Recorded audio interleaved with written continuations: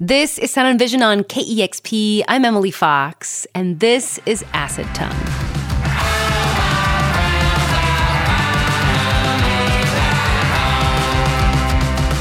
This Seattle band released a new album this month. It features appearances by other Seattle bands and artists, including Naked Giants, I won't walk back to you. I won't walk back to you. Shayna Shepherd, It never feels so good. and Smokey Brights. Rock and roll revelations. I caught up with Acid Tongue's Guy Keltner and Ian Cunningham to talk about how guys struggle with mental health and both of their paths to sobriety impacted this latest record. Guy started off by talking about how the album's title, Arboretum, is an ode to Seattle's Arboretum, where he spent a lot of time working on this album and struggling with substance abuse and mental health during the pandemic. I personally needed a lot of alone time, so COVID gave me that. It gave me a huge amount of time to think and process and ponder the world. And the Arboretum was a place for me to be alone. And for a bit there, a place to drink and sometimes use drugs alone. And I was going through a lot of serious issues with my mental health. And I wasn't really fully aware of kind of how bad things had gotten. I was really starting to spin out and have, what I later found out, I have bipolar disorder.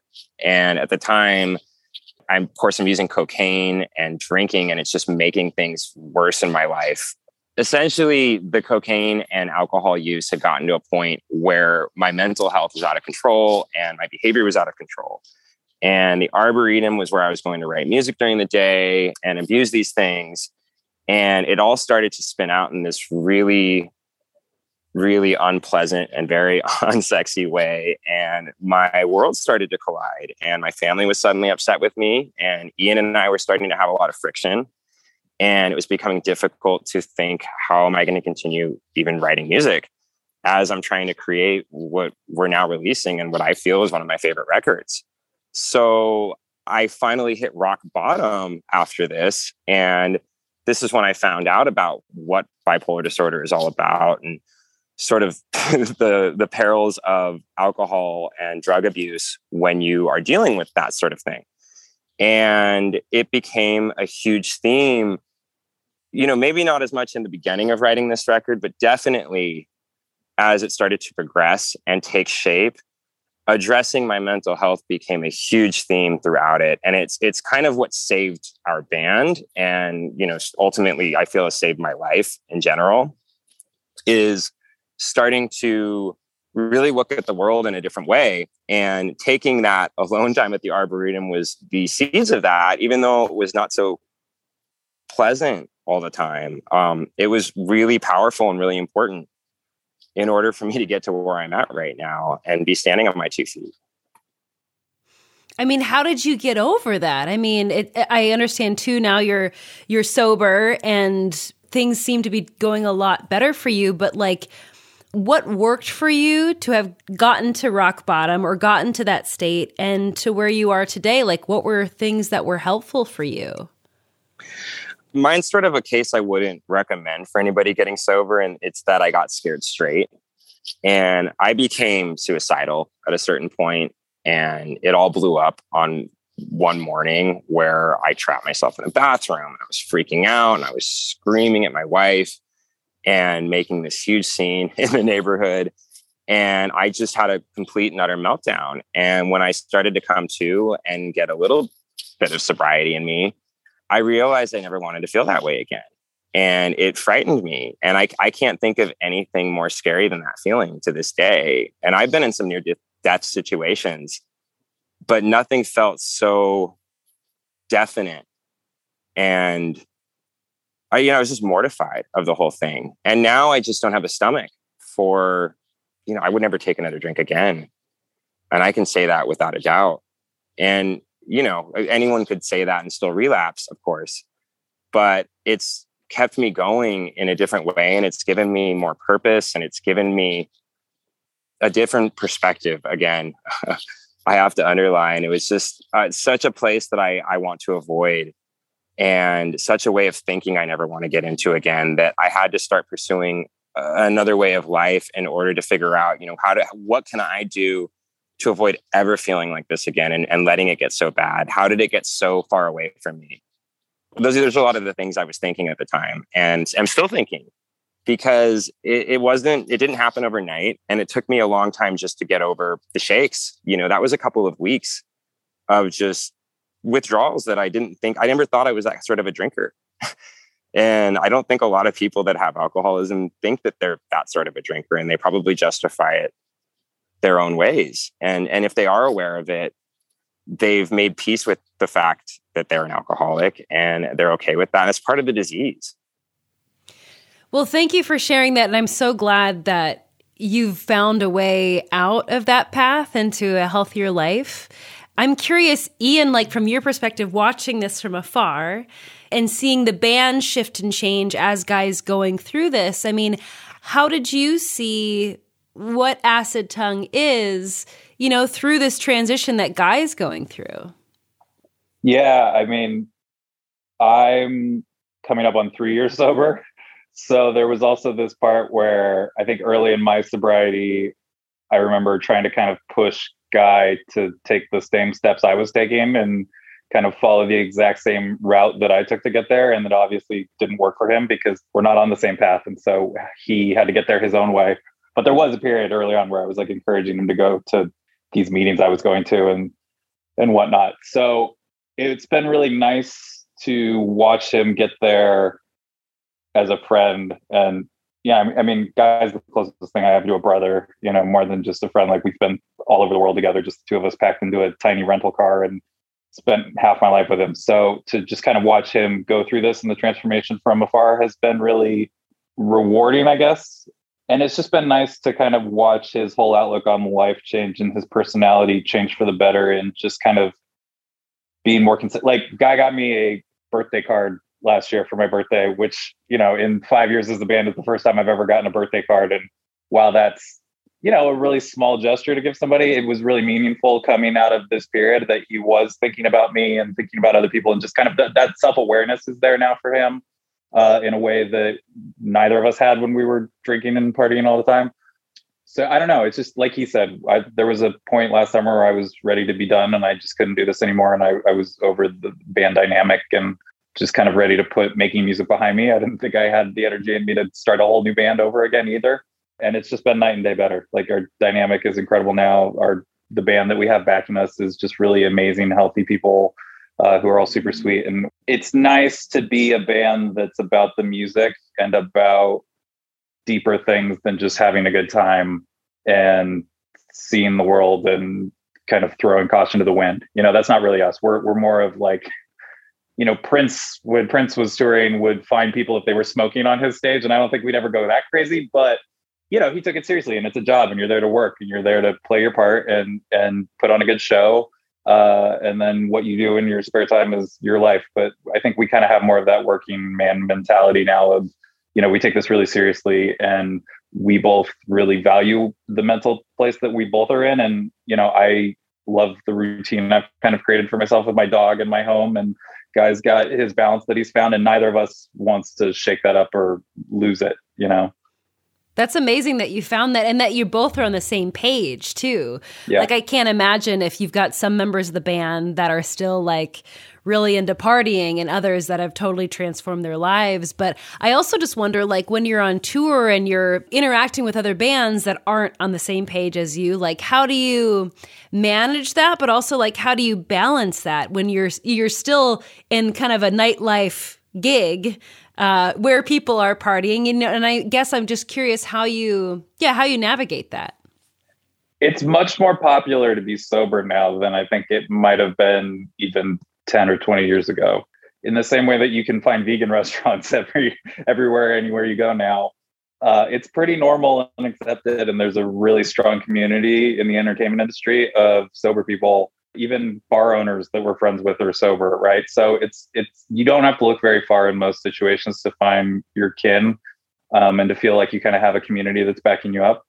I also just think that, at least in the bands we know and the friend groups we have, I think a lot of people, whether or not they got fully sober in the ways that Guy and I have come out of the pandemic with a decreased interest in that same sort of nightlife, right? Like we have a lot of friends. They're stronger people.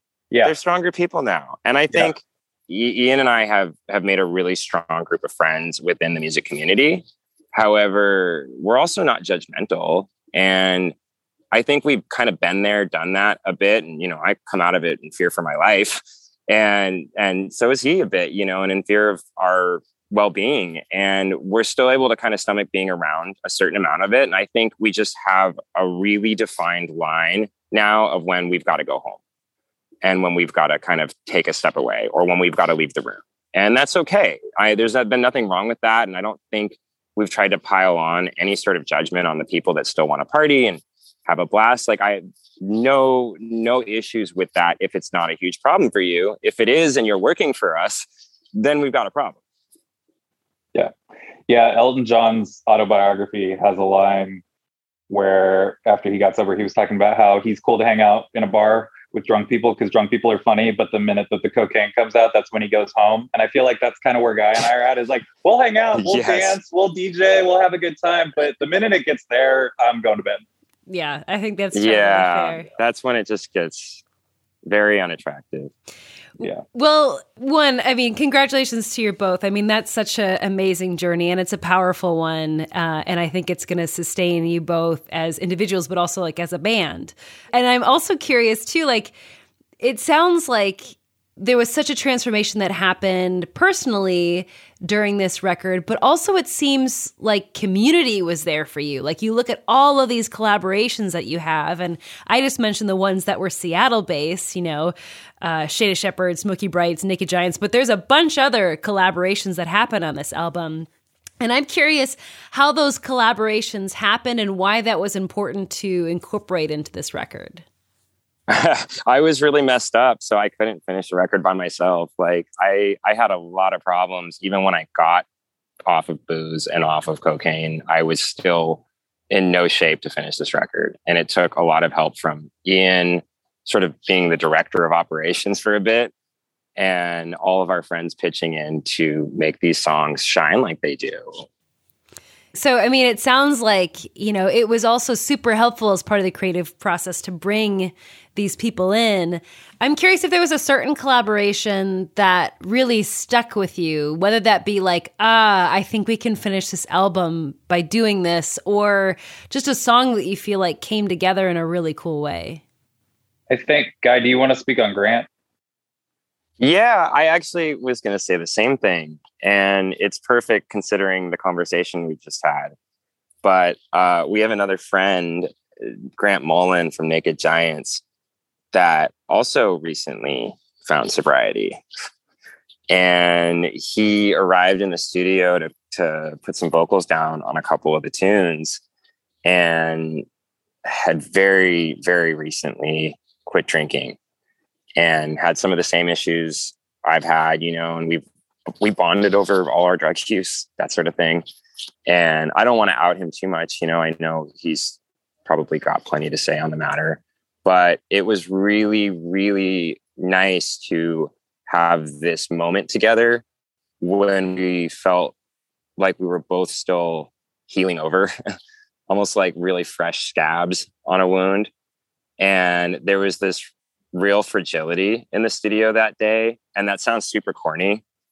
I never thought I'd be the person to talk about fragility in the studio because we're a rock band, but it was weird. And it was great. And it felt intimate. And I don't know, the way he was singing that day, he's never sung like that on any Naked Giants tunes before. So it was very subdued and raw and quiet and emotional in a way that spoke to what I was going through. And we didn't need to have a lot of conversations about what we were going through because we both knew it.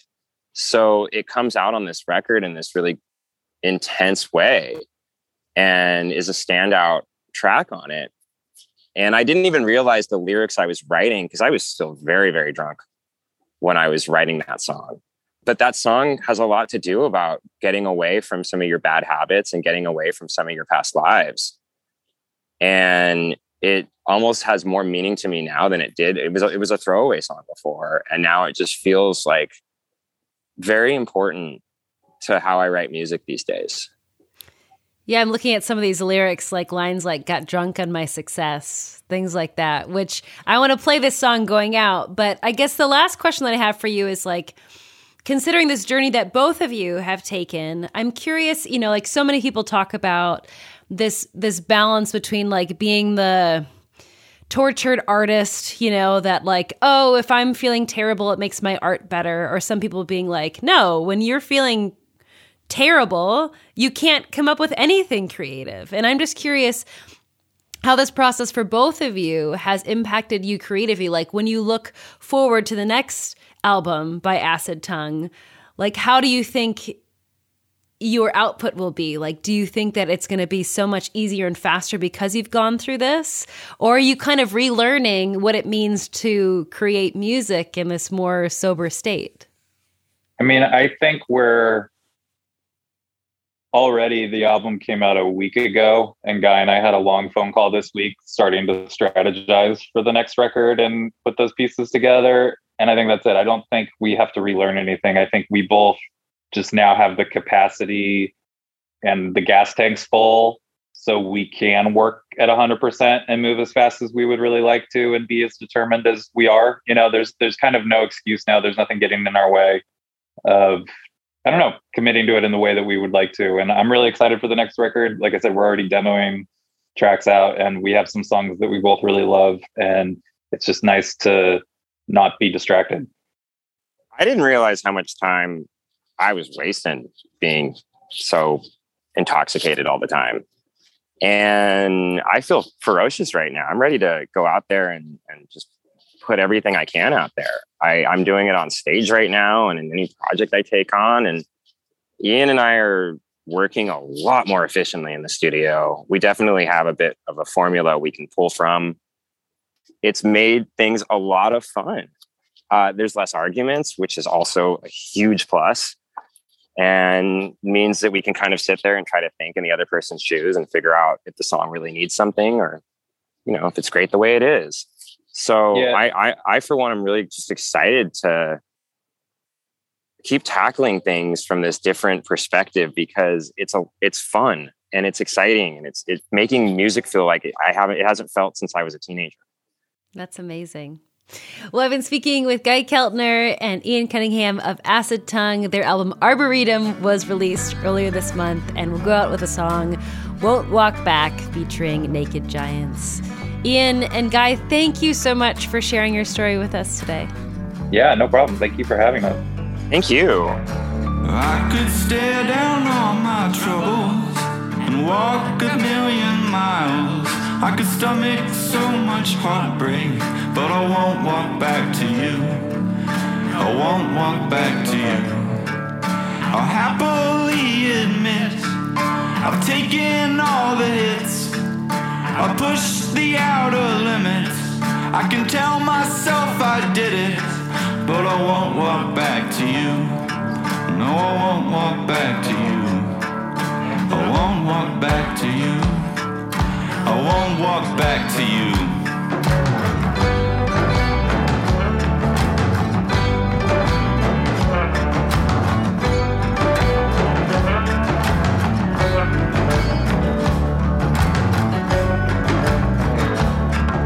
I faithfully stood by you, together till the end, but the end has come and gone, and I won't walk back to you. No, I won't walk back to you. I've tasted bitter failure, got drunk on my success, full of sweet perfection and fearful of no less. But I won't walk back to you. I won't walk back to you. No, I won't walk back to you. I won't walk back to you.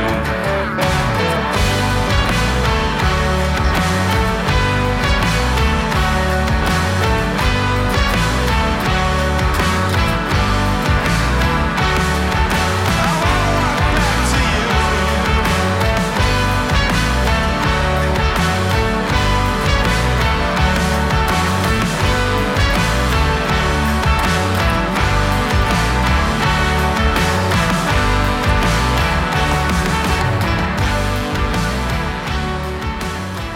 That was Sound and Vision. Please take a moment to subscribe, rate, and review this podcast, and consider giving a one-time $20 donation to help support this show at kexp.org/sound. Thanks for listening.